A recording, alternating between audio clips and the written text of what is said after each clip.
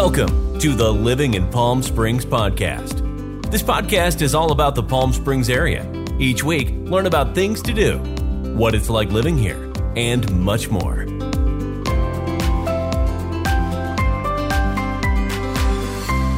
You saw a property for sale, and then it went pending, and then a few days later, it's back for sale again. So what happened and why? Stay tuned, let's find out. Hi, Neil here in Palm Springs, California. If this is your first time to this channel and you want to know everything about Palm Springs, then make sure you tap the subscribe button and click the little bell so you'll be notified every time we do a new video.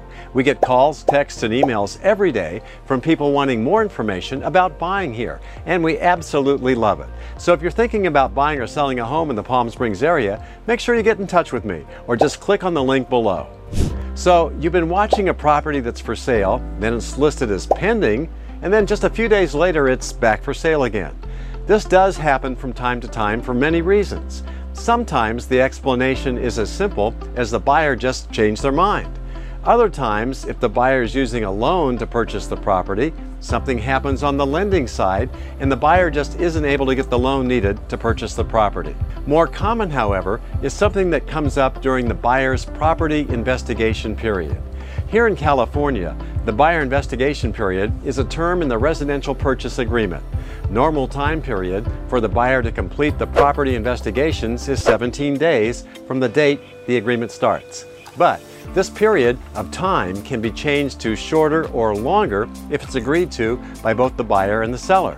During this time, the buyer should do their due diligence and learn as much about the property as possible. Some of the things buyers do during this period of time is a home inspection, research the property's title information and history, review HOA documents, wood-destroying pest or termite inspection, local city or county records and reviews, and review disclosures presented by the seller to the buyer about the property.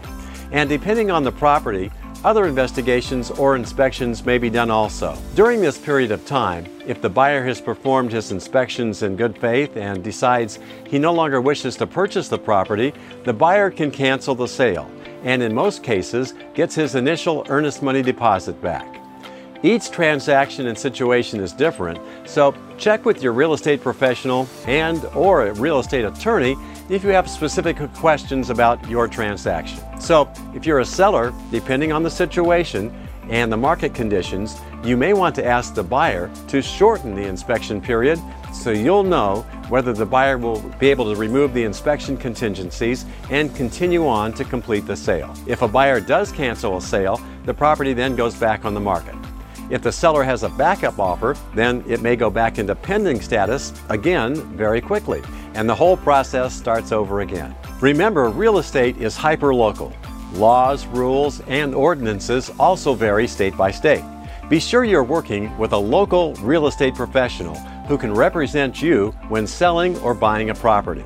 And also be sure to download the free Living in Palm Springs PDF. It's loaded with lots of local Palm Springs information. To learn more about living in Palm Springs, make sure you subscribe and please leave us a review. And you may also enjoy my YouTube channel about living in Palm Springs. You can also follow me on Facebook, Instagram, Twitter, and Pinterest.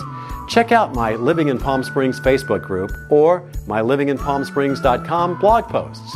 If you're thinking of moving to the Palm Springs area, be sure to let me know. I want to make your experience as smooth as possible. Thanks for listening, and I hope you'll join me on the next episode.